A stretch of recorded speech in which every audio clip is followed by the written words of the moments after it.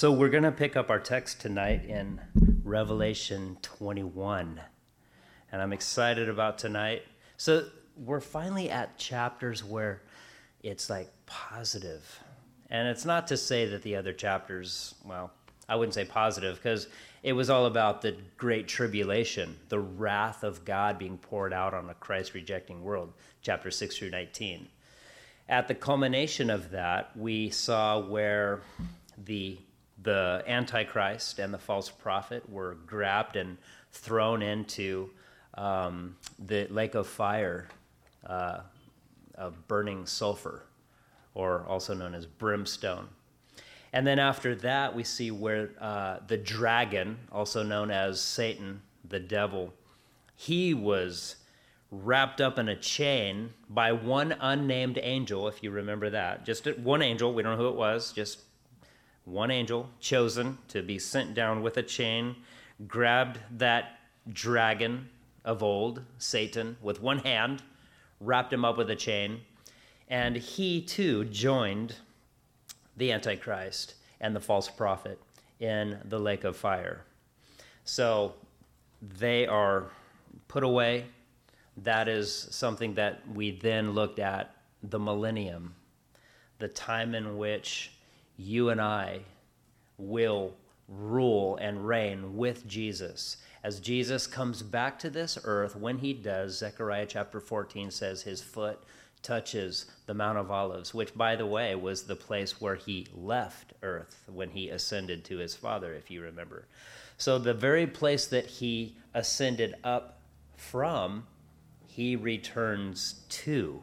And Zechariah 14 tells us when he sets his foot on that mountain, it will split in two, east and west. Or excuse me, north and south, I believe. North and south, it'll split, and water comes from that mountain.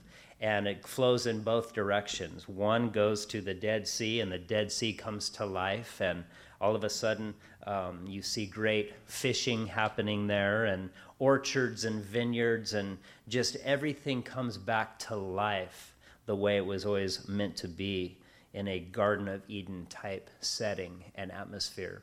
And we will rule and reign with the Lord from him setting up his kingdom in Jerusalem. And we will have areas of responsibility, as we talked about. But the cool thing is this, is that you and I will not be in these bodies, right?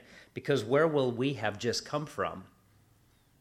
Heaven, exactly. We come back with Jesus. We come back with the armies of heaven, those angels, those powerful, mighty angels. We come back with them, and Jesus, with just a word, the sword that's in his mouth, otherwise known as his word, just wipes out his enemies. These kingdoms that all came together to go against Jerusalem, thinking they have a quick and easy victory. Oh, this will be a piece of cake. But what they don't realize is Jesus is coming. And with just one word, when they turn their armaments and the little bit of power they think they have towards Jesus, he just one word wipes them out, and they're gone. And he sets up his kingdom, and we rule and reign with him, but we're in our glorified bodies, and that's what's so awesome. That's what I love about that, is that you and I will be in our glorified bodies, and we get to rule and reign in our glorified bodies. Just like when Jesus ascended, he went into heaven with his glorified body. But when he was walking around here for a little while, presenting himself to his disciples and showing them that I'm risen from the dead. They could touch him and feel him and everything, but he could just walk through a wall. It says there when they were gathered, the doors being shut, there he was. It didn't say he opened the door and came in. He just appeared. In other words, he went through the door. He went through the wall. We'll be able to do that. And that's going to be so awesome. I can't wait. That's going to be fun. I'm really looking forward to that. I'm excited about that. But after the millennium, you remember, generations have lived. In other words, generations of mortal people. People will still be on the earth. They'll still be having children, and there's going to be some generations that will live all that 1,000 years. And you and I will help in the enforcement of righteousness in that endeavor that whole time. And at the end of the millennium, all these people would have known is righteousness. That's all they would have known. Similar to Adam and Eve when they were in the garden. Before they ate of the fruit of the tree of the knowledge of good and evil, all they knew was good. All they knew was righteousness. There was nothing to compare it to. It was just all good. But people would say, well, then why did God put that tree in there? That one thing. They could do anything. They could eat of any tree. They could do anything, but he put that one there and told them not to do it. Was that a trick? No, it was a choice. Because love requires a choice. You can't just have, all goodness and they could do all things without really knowing if there's a choice or an alternative. And so God provided that. He said, obey me in this. Do not partake in that. For the day that you do, you'll surely die. And of course, they didn't die that day, but they began dying that day. And so there has to be a choice. Well, the same thing happens if you fast forward and you go all the way to the end of the millennium, the end of that 1,000 years. What happens? All of the generations would have only known righteousness. Yes, they are in their fleshly bodies like we are today. Yes, they have those fleshly tendencies. But the moment they begin to think about perhaps doing wrongdoing, we snap into action and we stop it. And we go, I know what you're thinking. Don't do it, And so, okay. And we enforce this righteousness, and that's all they would have known. And by the way, they would have only known the goodness of God, the goodness of the Lord. Nothing but good has been poured out upon these people that would have lived during that millennium. But at the end of that, they get their choice. And that comes in the form of Satan being released from the abuso, the abyss. And he's released and he's free to go about. And what he does is he goes around and he whispers in the ears of it would seem, of kings or leaders of the mortal people to form a force against and come against God one final time. And of course, we know the end of that story. That's when it's like, no, you're done. God says, away with you. This is the end of rebellion. I've had it. You're done. And so then what happens is we start getting ourselves into chapter 21. What does John see at that time? And that gets us to tonight's text. Quick little catch-up we had to do there. So if you join me with me in prayer, we'll go ahead and get started. Father, again, we thank you for this time that, Lord, you've allowed us to just set aside and be part of the brothers and sisters of this fellowship. But above that, we're the bride, Lord. We're the church. And we're your bride. And we're here to spend some time in your word. And just as we look through this amazing book that you've allowed us to be privy to the information that is in that book, Lord, that the vision that you showed John as he was able to pen this and write this letter to, in his day, people that were hurting greatly and suffering greatly. Lord, this book would do the same purpose today to people who are hurting greatly and suffering and wondering what in the world is going on. Lord, we have hope in our hearts. Lord, you are our hope. And Lord, you have a plan.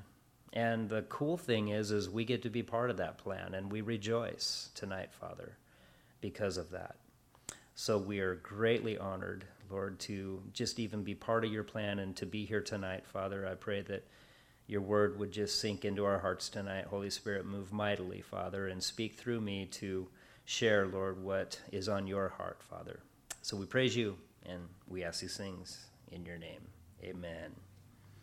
So chapter 21, this title of this teaching is New Heaven and New Earth. And in chapter 21, verse 1, John sees this. He says, "Now I saw a new heaven and a new earth. For the first heaven and the first earth had passed away. Also, there was no more sea. So a few things to think about. In this one verse, we don't make it very far before we already start having to dissect this, because there's a lot here. A new heaven and a new earth. That phrase alone, we already are saying, okay, a new earth, I get it. A new earth, I understand. You know, we live in a fallen world, and it's one of those things where ever since the fall of man, the world changed. And it changed and it became wicked. The people on earth at that time, as generations went on and on and on, it became so wicked that the wickedness rose to the heavens. And God said, okay, we got to do something here. And of course, you know the story. There was one righteous man in his family, Noah, and he was able to escape the judgment that was poured down upon the earth, literally poured down upon the earth as it rained 40 days and 40 nights. Noah and his wife and their kids were able to survive that. And so emerging out of that became a new world. Of course, it changed drastically.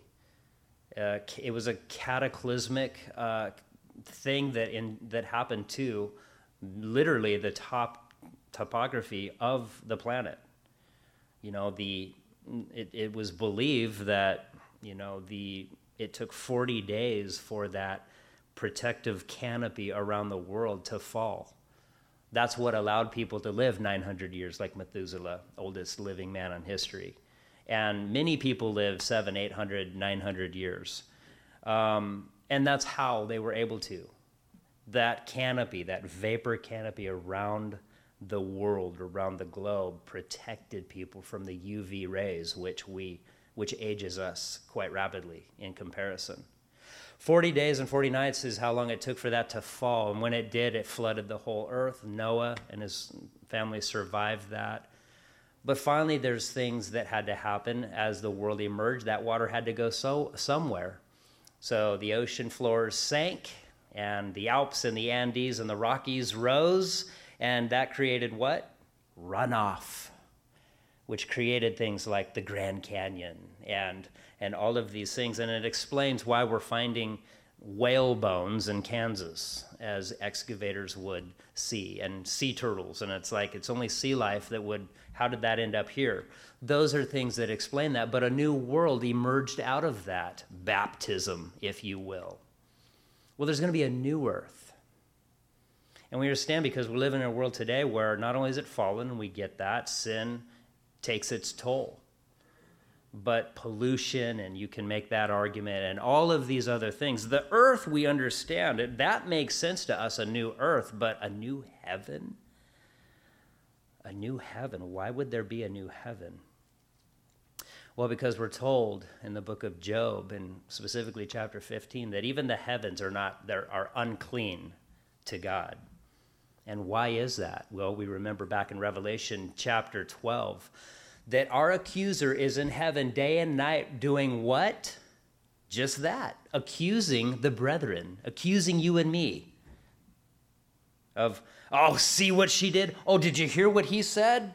Accusing day and night. In other words, we found out in the book of Job chapter 1 that, you know, Satan has access to heaven anytime he wants. He can't stay, but he can go there.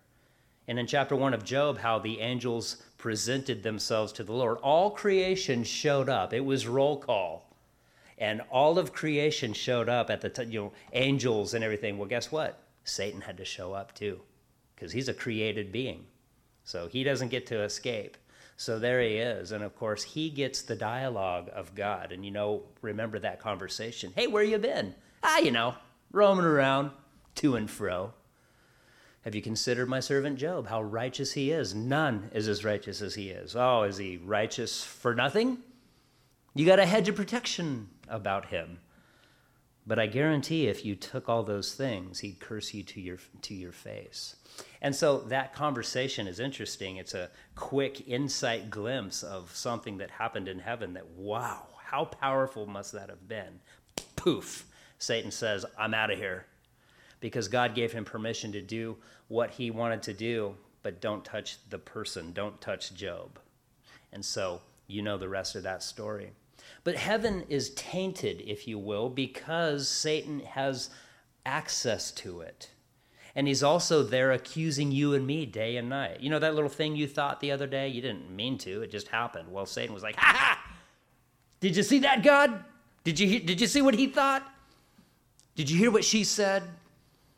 That sin. You and I are in our fleshly bodies still. We war against the flesh and the spirit, don't we? We feel that battle. Paul says that. My battle between, he talks about a battle between his flesh and his spirit. And the things he wants to do, he does not do. But the things he doesn't want to do, he practices. And so you and I feel that same war within us. And we don't like our flesh, but we don't have a choice. It's part of us. And it's inerrant. And we have tendencies that we don't like, but we still fall susceptible to certain tendencies in our flesh and our sinful nature. And boy, there's Satan accusing us day and night. So in God's economy, there needs to be a new heaven, one that now, as Satan has been dealt with, the end of rebellion, a new heaven and a new earth emerge. Turn back with me to Isaiah chapter 65. Let's go back and look at something. Is this a new heaven and a new earth? Or is it just this one kind of dusted off and cleaned up, refurbished, remodeled, restructured? Well, Isaiah chapter 65 kind of gives us a little insight. Verse 17, for behold, I create new heavens and a new earth, and the former things shall not be remembered or come to mind.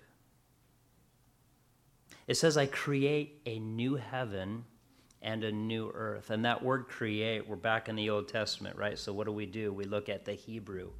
And that word create in the Hebrew is bara, but we're also going to look at a principle. It's called the principle of first mention.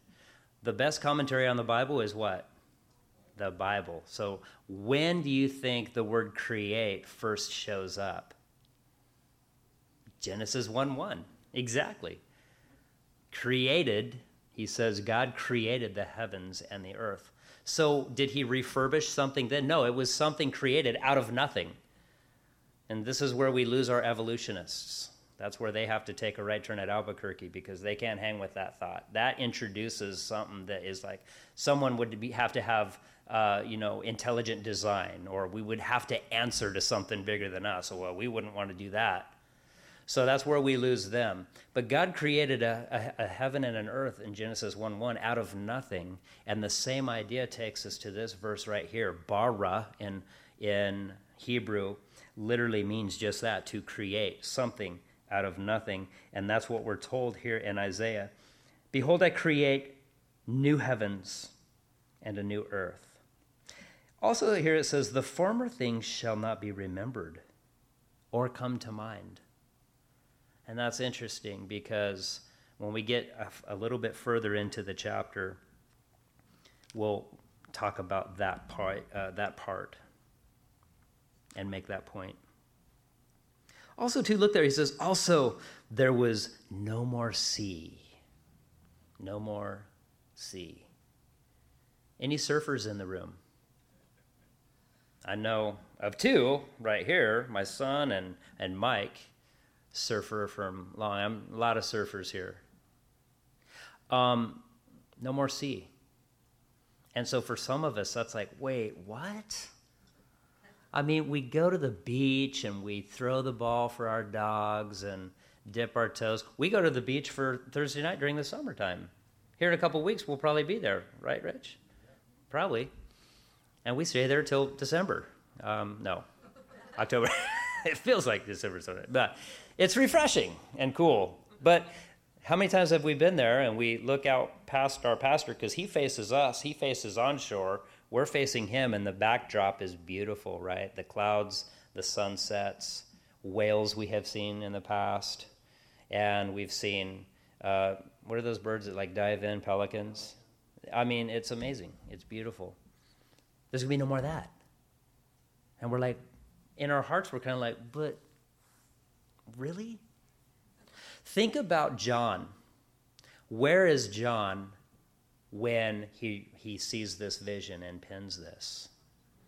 He was banished to an island of Patmos. And he's on this island. And remember what we talked about. This wasn't some beautiful tropical island where people like to go to vacation.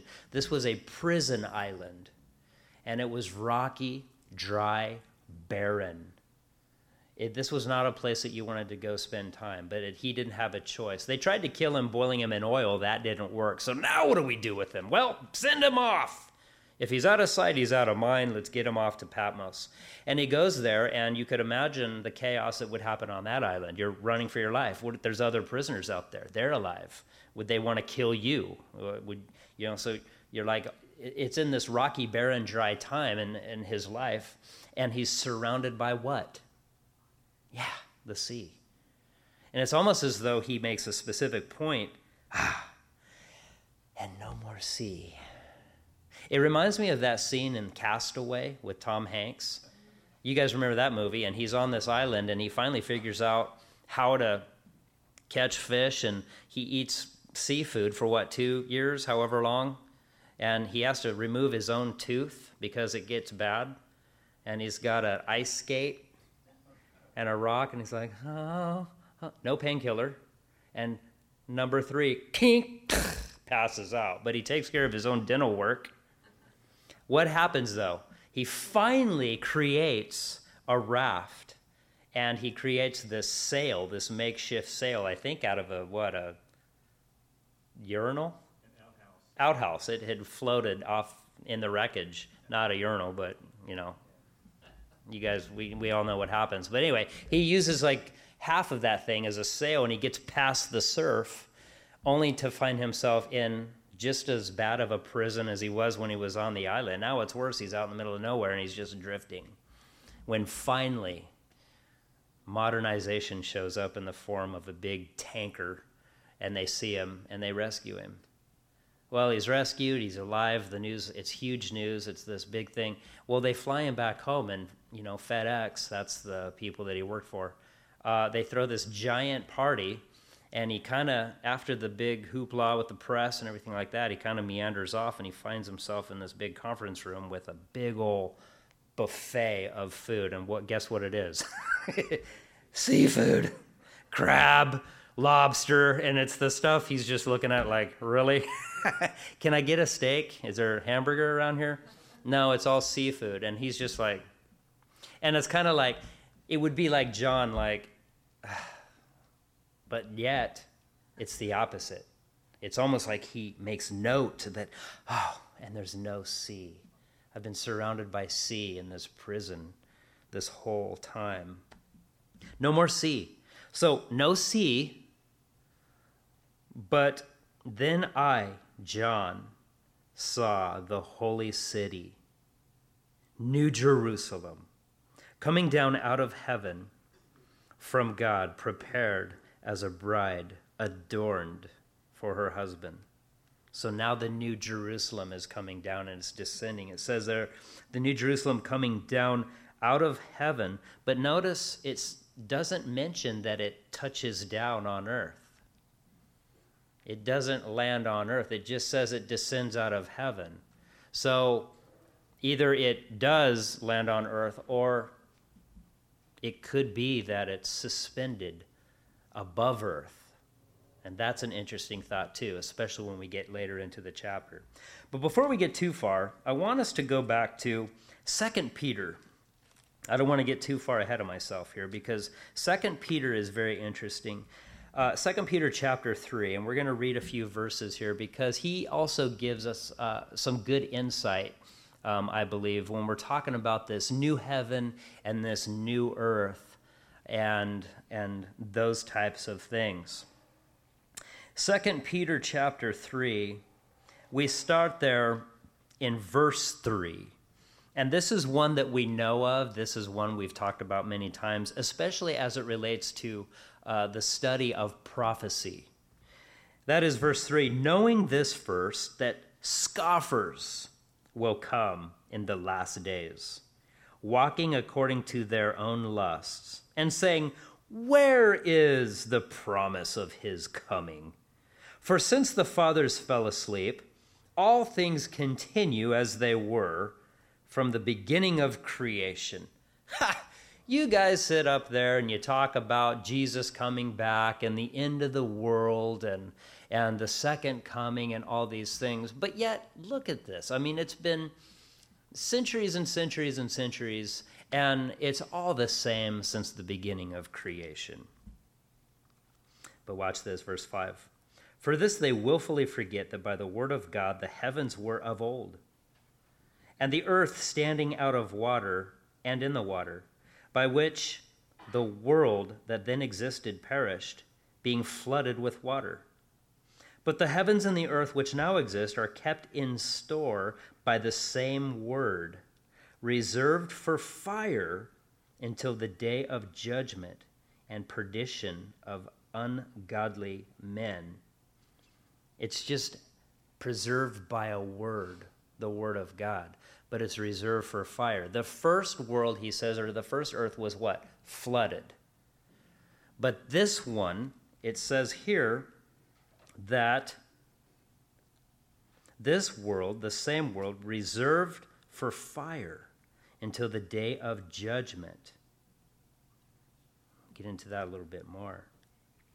Verse 8, but beloved, do not forget this one thing, that with the Lord 1 day is as 1,000 years, and 1,000 years is as 1 day. The Lord is not slack concerning his promise, as some count slackness, but is long-suffering toward us, not willing that any should perish,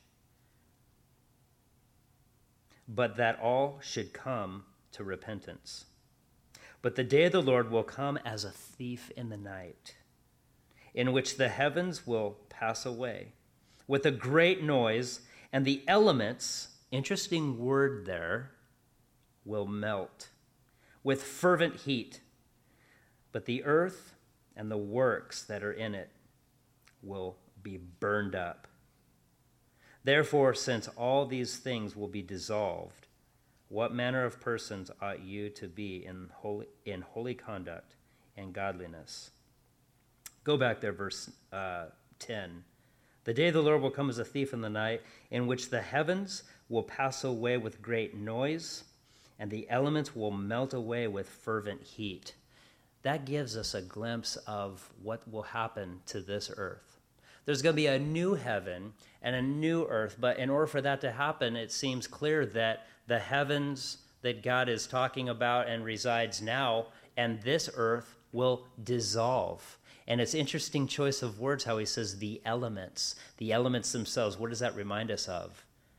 All the way down to the atoms and the molecules and the electrons, protons, all the way down to the very elements.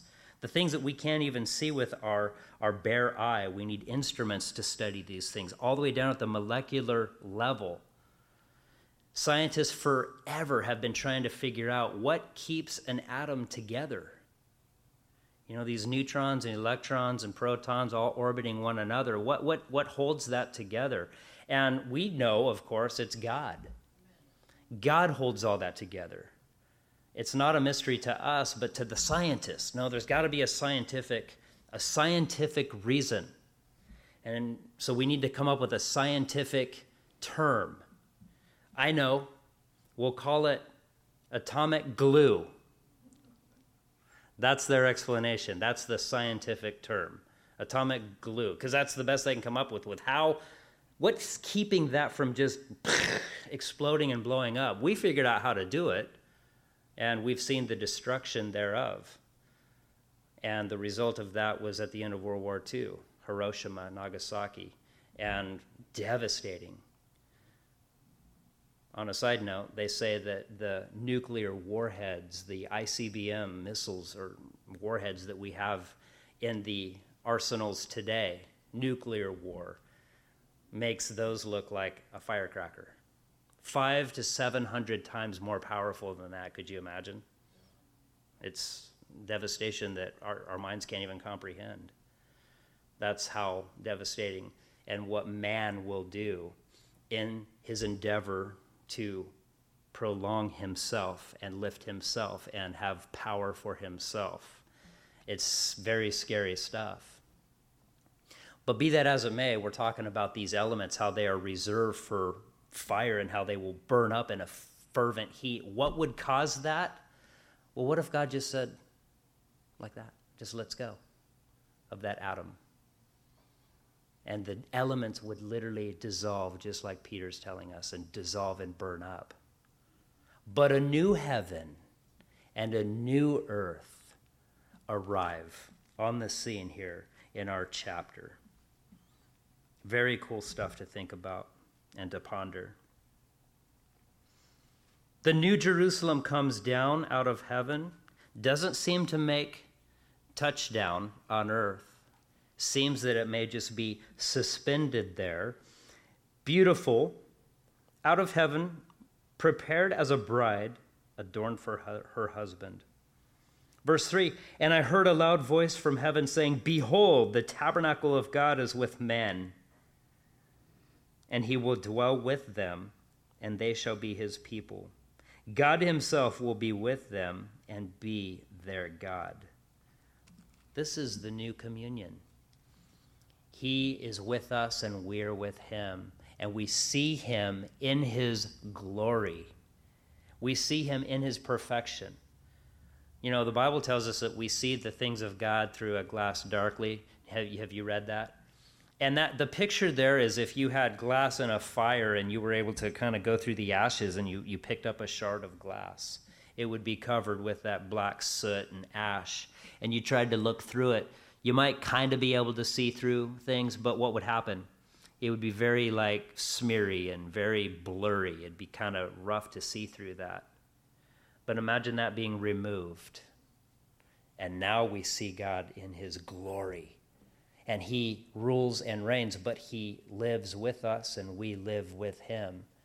And this thing we do on Sunday mornings, that awesome thing called communion, we get to take part in that.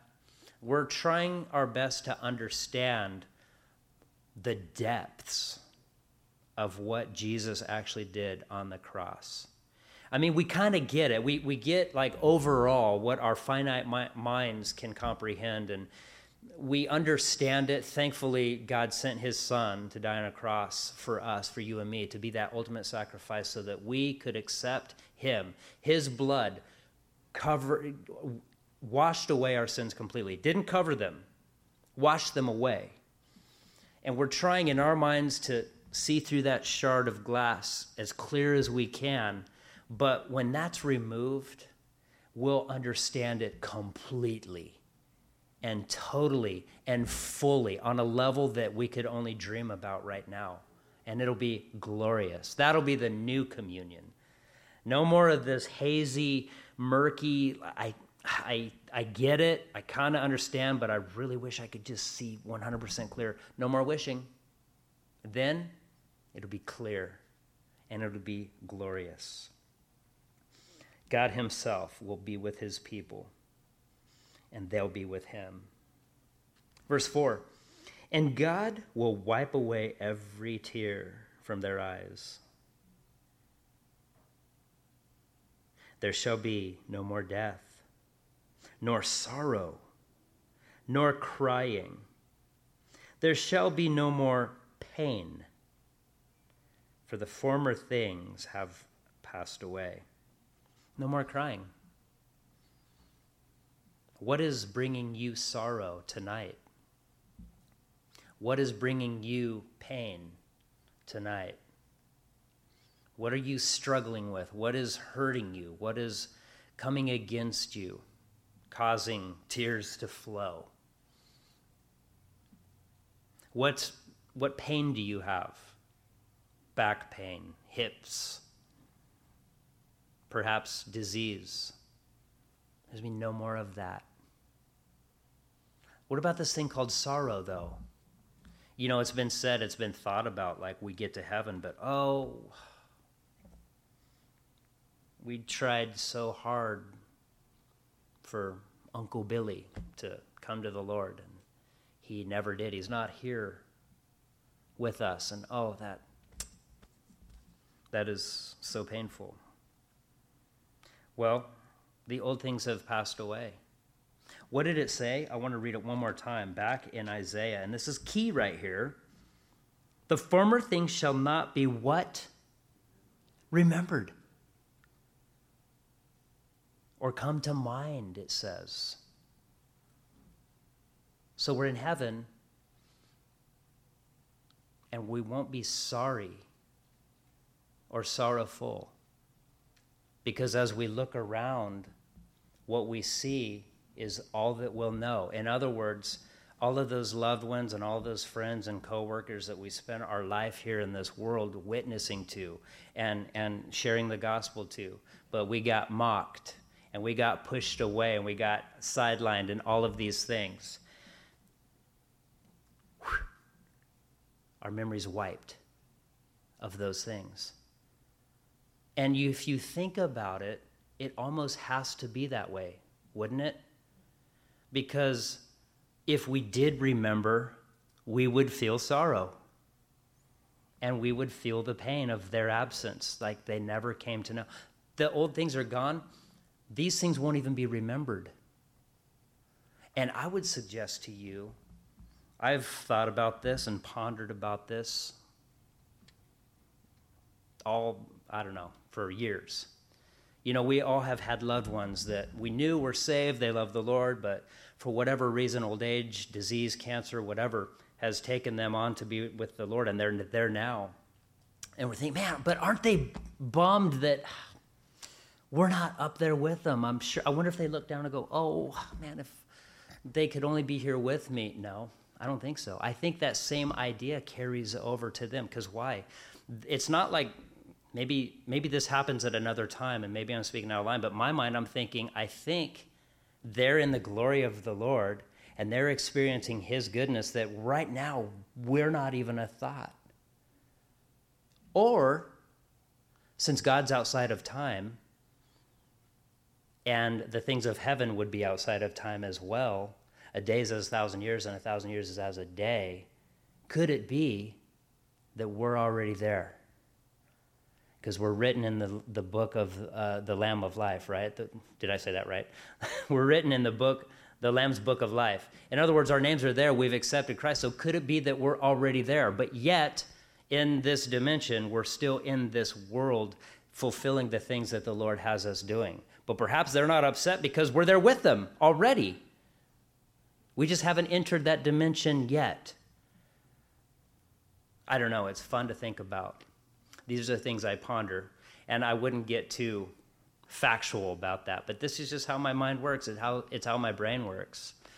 I think it's interesting. I think there might be something there personally, but no more pain, no more tears, no more sorrow. That's all gone, not to be remembered. The former things have passed away. Verse 5, and he who sat on the throne said, behold, I make all things new. And he said to me, write, for these words are true and faithful. How do you know that stuff's the truth? Because it just said so, number one. And number two, think about the recipients of this letter, what they were going through, what they were dealing with, persecution. They had to be like you and I today. We're looking around the world going, what in the world is going on? But they were doing the same thing, except literally, physically being persecuted. And all of the rest. Write it down and write this down, that this is faithful and it's true. Why? Because the recipients of this letter would have been like, no, that's too good to be true. There's no way. No more sorrow, no more pain, no more persecution, no more watching my dad be dragged out through the streets and taken off and us left here to fend for ourselves. No more of that, what the church was going through in that day. None of that. That's too good to be true. Nope, it's faithful and it's true. It's the truth. Verse 6, and he said to me, it is done. This work, what's done? The work. My plan, it has come to fruition. It's finished. It is done. I am the Alpha and the Omega, the beginning and the end. I will give the fountain of the water of the life freely to him who thirsts. I'm the Alpha and the Omega. That's what I love about the book of Revelation. We see Jesus as King. We see him in his glory. He's the Alpha and the Omega. He's a triumphant King. And that's how he's portrayed all the way through this book. Giving him who thirsts from the water of life. Verse 7, he who overcomes shall inherit all things, and I will be his God, and he shall be my son. Overcomes what? Those things that are nagging at you, those troubles, those trials that you're going through. The recipients of this letter, same thing, same message to them. You who endure all of these things, when you make it through that, guess what? You'll receive inheritance. And look at where we're at in Scripture here. Okay, we're in the new heaven, new earth. The millennium's already happened, and we're in this new heaven, new earth, and we're getting inheritance. Yeah, remember we talked about this in the millennium, and in your desires here on this earth are actually given to you by God. And there's a reason why you have the desires that you have to do, the things that you're interested in, the things that you want to do, the things that you would love to just have all the time in the world to go and accomplish, but you can't because there's this thing called life. And jobs, and college, and school, and but in your spare time, when you get a minute, you gravitate to something. What is it that you are interested in? What gets you out of bed? What excites you? We have people that are musicians. We have people that are woodworkers, work with their hands, gardeners, love to be out in the garden, work on cars. Whatever it is, what drives that? Where did you get that? It just didn't pop in one day. You didn't download it. God gave you that desire in your heart, those interests, because we're all different. We all have those different interests. Could it be that in heaven, in this setting, you will get to experience fully that desire every single day, all the time? Because you won't have this life to be worried about. You won't have these things, but God will bless you with the ability to fulfill your desires finally the way you desire to. How glorious is that? That's cool. Whatever it is, whatever your interests are, whatever you like to do, but just can only do it here and there, you'll get to do it all the time. And there's going to be this thing called an inheritance. There's things that you will work for in heaven. It's not going to be boring. Mira said the other day, we'll sit on clouds and strum harps. There's going to be activity. Heaven is a busy place. And you're going to be busy. I'm going to be busy. And we're going to be working towards something. And what we're working toward is what? An inheritance. We're working towards an inheritance.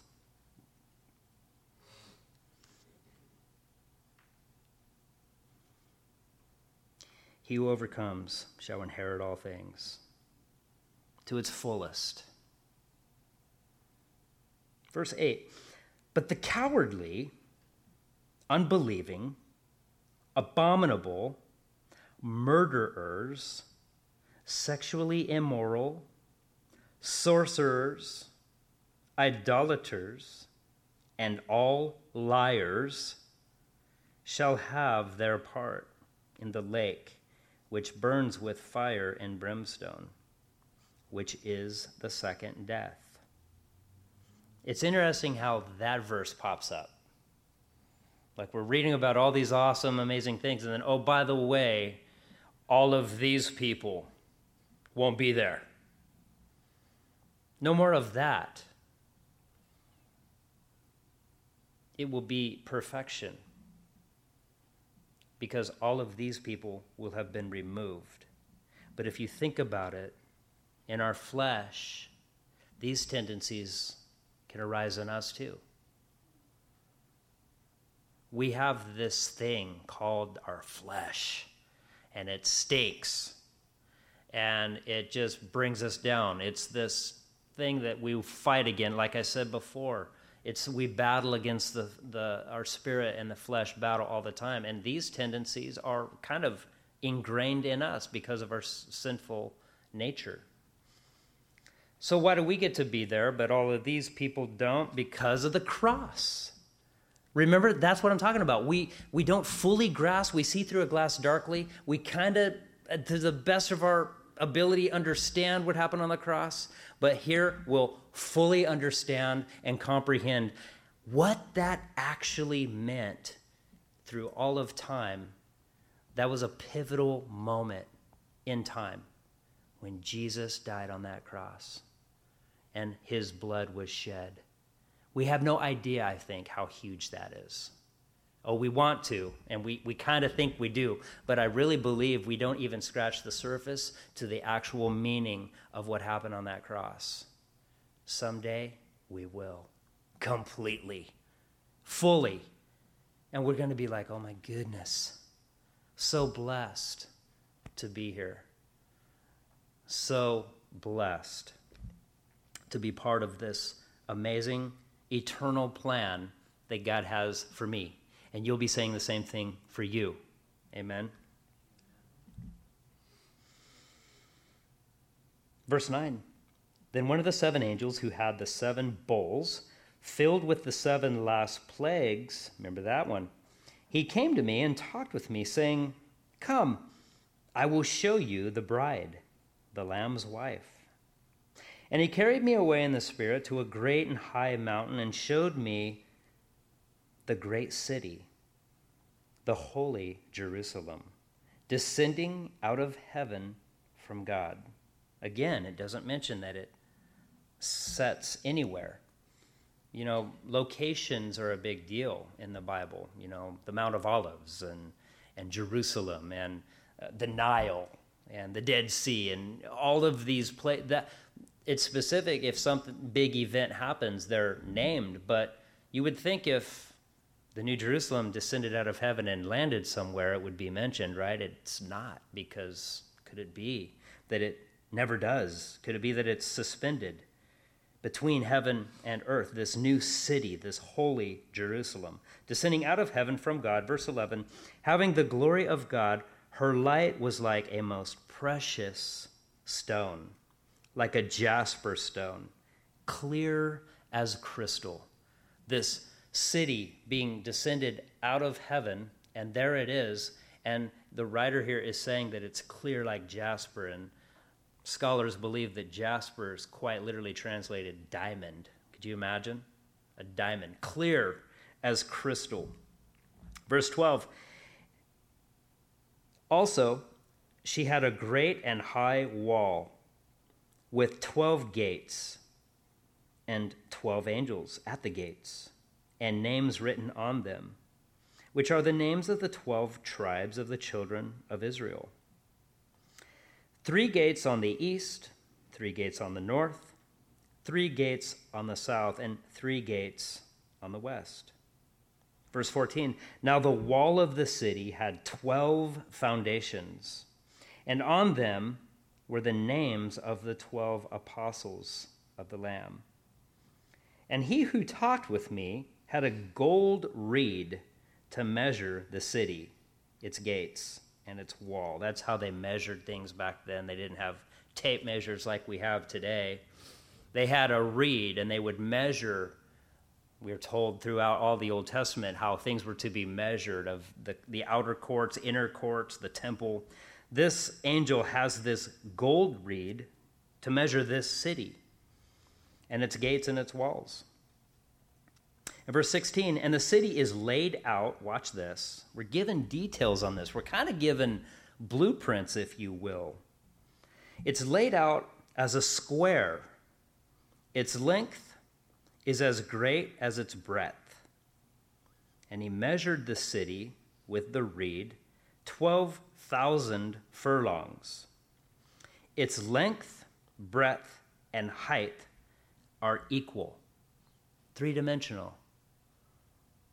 What we have here is a big giant cube this giant diamond cube coming down out of heaven, suspended there, clear as crystal, has 12 foundations, or 12 floors, if you will. Giant square cube, 12,000 furlongs, or, check this out, modern day language, 1,500 miles. We got to stop and take 2 steps back and think about that. A giant, clear, square cube diamond coming down from heaven, completely clear, see-through, but you can see it, 12 floors, 12 gates, 3 on each side with angels at each set. The names of the tribes, the names of the apostles, 1,500 miles wide, 1,500 miles deep, and 1,500 miles high. I can't get my mind around that. The only thing I can do is think about, okay, what does 1,500 miles look like from here east? Well, you're pretty close. I did Denver just because. So Denver is 1,389 from Crescent City. Add 30 for Brookings. No, we're on the same coast. That's not going to work. But the point is, so 1,389 miles from Crescent City to Denver. So, The edge of Nebraska. yeah. So think about that. 1,500 miles, that if that landed on Earth, and one corner landed in Crescent City, and it would go all the way past Denver, Colorado, almost to the Nebraska-Colorado border. That's how wide or long, deep, whatever. But then on top of that, it's 1,500, it's that tall with 12 floors or foundations that you could see through.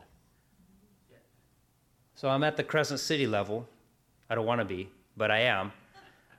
But I'm in my glorified body, so if I wanted to be on the 12th, I could just think it and be there. How cool is that? I just go right through them, because that's what I can do then. Like Jesus just went through the door. So I could go to the 12th and then look down, then I could look down through all of them from the 12th floor. This gigantic, enormous, we can't even put our minds to it, diamond, see-through, new city, Jerusalem. 3 billion square miles in size. 3 billion. So it's cool because the Lord gives us a glimpse of this, a blueprint of this new city, Jerusalem that comes out of heaven, clear as crystal, a jasper or diamond, 1,500-mile cube, tall, wide, square, 3-dimensional, 12 stories. We can see through it, beautiful. And we can kind of put modern measurements to it. A volume of 3 billion square miles. The current population, as of 2021 is the most recent I found, the current population of the planet is 7.8 billion people. So if 3 billion are Christians that are going to end up here,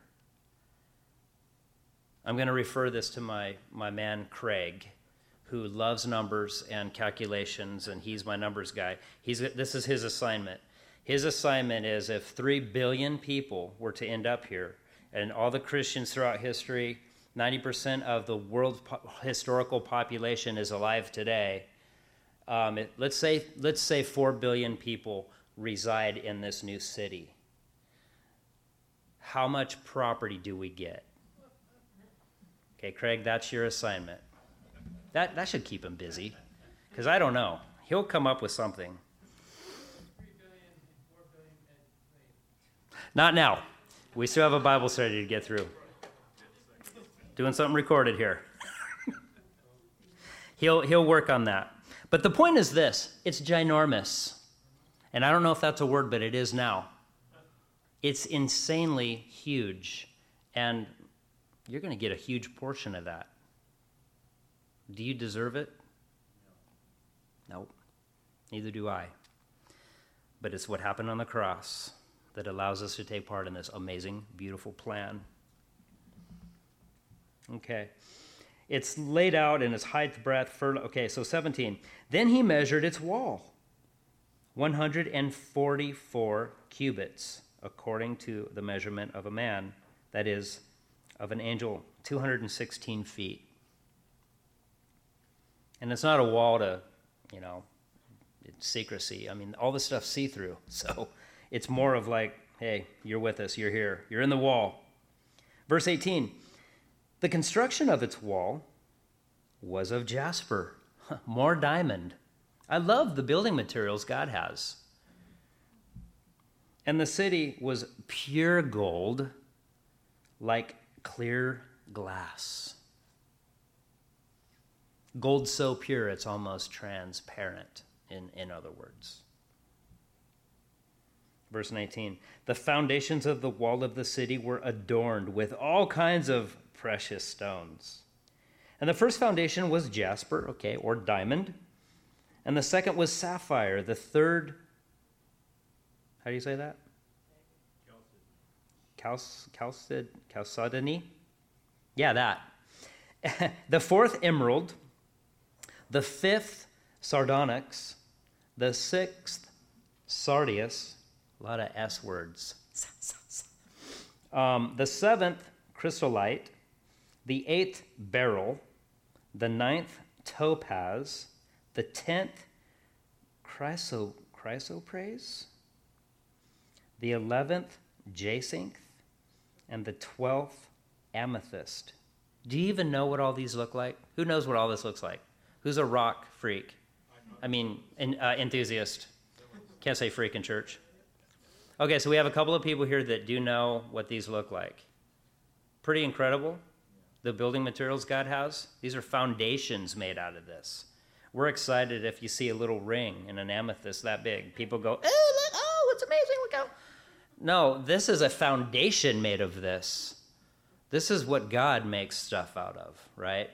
This is what is at the fingertips of our Lord. Verse 21. The 12 gates were 12 pearls. Each individual gate was of one pearl. That's a giant oyster. That's one big oyster. That's what I'm told. Pearl comes from an oyster. If it's natural, it's a grain of sand or some sort of parasite that gets in there. And then that film, in its irritation, the oyster's irritation to get that thing out, builds up this film or whatever, a membrane, there's a word for it, but it basically, in that endeavor, that whole process, it becomes something extremely valuable to us. And now we see a whole gate made of a single pearl. Amazing. And the street of the city was pure gold, like transparent glass. The asphalt in heaven is gold, folks. Not concrete, not cement. I mean, it's gold. We're walking on it. So to man, one thing that has never been argued all through the Bible, all through time, was the value of gold. It has its own value. And so it's kind of funny because if you listen to the radio now, that's all you hear is advertisements to buy gold because of the economic woes that we find ourselves in, not just in America, but all over the world. We see things lining up, and we've talked extensively about CBDC, digital currency and all that. Well, people are freaking out. So what now all of a sudden we have all of this technology and digital currency and debit cards and plastic and all this stuff, and guess what we're all turning back to? Yeah, that one element that was never argued about its value, because gold it is its own value. And people are buying gold now because of their concern. And yet God just makes streets out of it. like it's nothing. You know, and I was talking to a guy one time at work about this, and I was telling him about heaven. I'm like, dude, crystal seas and streets of gold. We're going to walk on gold. And we're going through kind of what we just described and what we read. And, you know, he was kind of cynical, and he's like, so what? Okay, so what is God trying to do? He's trying to lure me with, like, diamonds and gold and all of this stuff. He's trying to lure me there, you know. He's using this to lure me into his plan. And I just was like, really? That's how you take that? I said, all right, well, let me ask you a question. If the streets in heaven were gravel, would you still want to go? And he kind of just looked at me like, yeah. Okay, so I'd still want to go if it was gravel. Would you? It doesn't really matter. To me, I'm like, okay, yeah, this is fascinating. It blows my mind. I can't comprehend it. I can't imagine a 1,500-mile square diamond coming out of the sky that's see-through, but I can be in. That's amazing. That's God's plan. That's his business. The point is, where do I want to be? I want to be with the Lord. Because what did he say earlier in the chapter? He says, I will be their God, and they will be with me. We'll have this amazing communion with our Father and with the Lord that we always desire to have. That we just feel like, oh, we just can't quite get there here yet because we're in this time-space continuum and in this body. We're not there yet, but Lord, we want to be. Someday it'll all be clear. And I'm not just talking about the foundations of the New Jerusalem. I'm talking about the plan of God. Finally, we'll be able to do the things that we want to do so bad right now, but we'll be able to do it on a level that we cannot even comprehend. We'll be so fulfilled. And it only gets better. It says that we'll spend eternity getting to know the characteristics of God. There's things about God that we don't even know. And then we get there and it's like, boom, we just know it all of a sudden? No. We'll still spend eternity getting to know more characteristics about God. That's how amazing and complex he is. Awesome. You guys, I'm so looking forward to this. We got to wrap this up. But I saw no temple in it, for the Lord God Almighty and the Lamb are its temple. Verse 23, and the city had no need of the sun or the moon to shine in it, for the glory of God illuminated it. The Lamb is its light. Could you imagine that? During the millennium, what we're told is that the moon will be as bright as the sun is now. And the sun will be 7 times brighter than it is now. And you can find that and read that for yourself in Isaiah chapter 30, verse 26 is where you find that. But check this out. That's during the millennium. During this period, the old has passed away. Remember, there's a new heaven and a new earth. And in this new heaven and this new city, Jerusalem, guess what? Guess what eliminates it? The glory of God.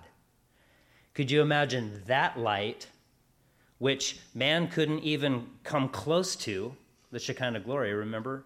Moses had to hide his face because when he was in his presence, it started to fade, so he had a veil. He didn't want the people to go, oh, you're not in communication with God anymore, right? But when he was, he shone. He couldn't hardly even stand it, though. Could you imagine that lighting up this 1,500-mile, 12 foundational story diamond? What will that look like? Can you even paint that in your mental picture? I can't hardly. The Lamb is its light. And the nations of those are saved. And the nations of those who are saved shall walk in its light. And the kings of the earth bring their glory and honor into it. Oh, how neat. Its gates shall not be shut at all by day. There shall be no night there. So these gates are always open. And they shall bring the glory and the honor of the nations into it. But there shall by no means enter it anything that defies, or causes an abomination or a lie, but only those who are written in the Lamb's book of life. There, I finally was able to say it right. The Lamb's book of life. Your name and my name are written in that book. If you've asked Jesus into your heart to be your Savior, and you're walking with him, and you're in communion with him, and reading your word, and you're in fellowship, and I mean, that's all of those things. That's a characteristic of a Christian, right? But the very simple thing is this. What does it get us back to? It gets us back to the cross. And I told my friend this at work the other day. I'm like, if you even just believe right now that Jesus died on the cross for your sins, and you believe he did that because he loves you, guess what? You're a Christian. You're saved. If you even believe that right now. And yes, there's things that we would love to see, you're to repent and turn 180 from your sin, and now you have a new life. But when does that salvation happen? The minute you believe that what Jesus did on that cross. That's what it gets us back to. There's that thing, again, that we see. We don't really understand its impact, but we know how important it is, and we know how vital it is. We just don't know how important and how it impacts all of time and history and dimensions and everything we don't even know about exists. I truly believe that through all of that, one pivotal moment in time, was what happened on that cross. Beautiful. Amazing.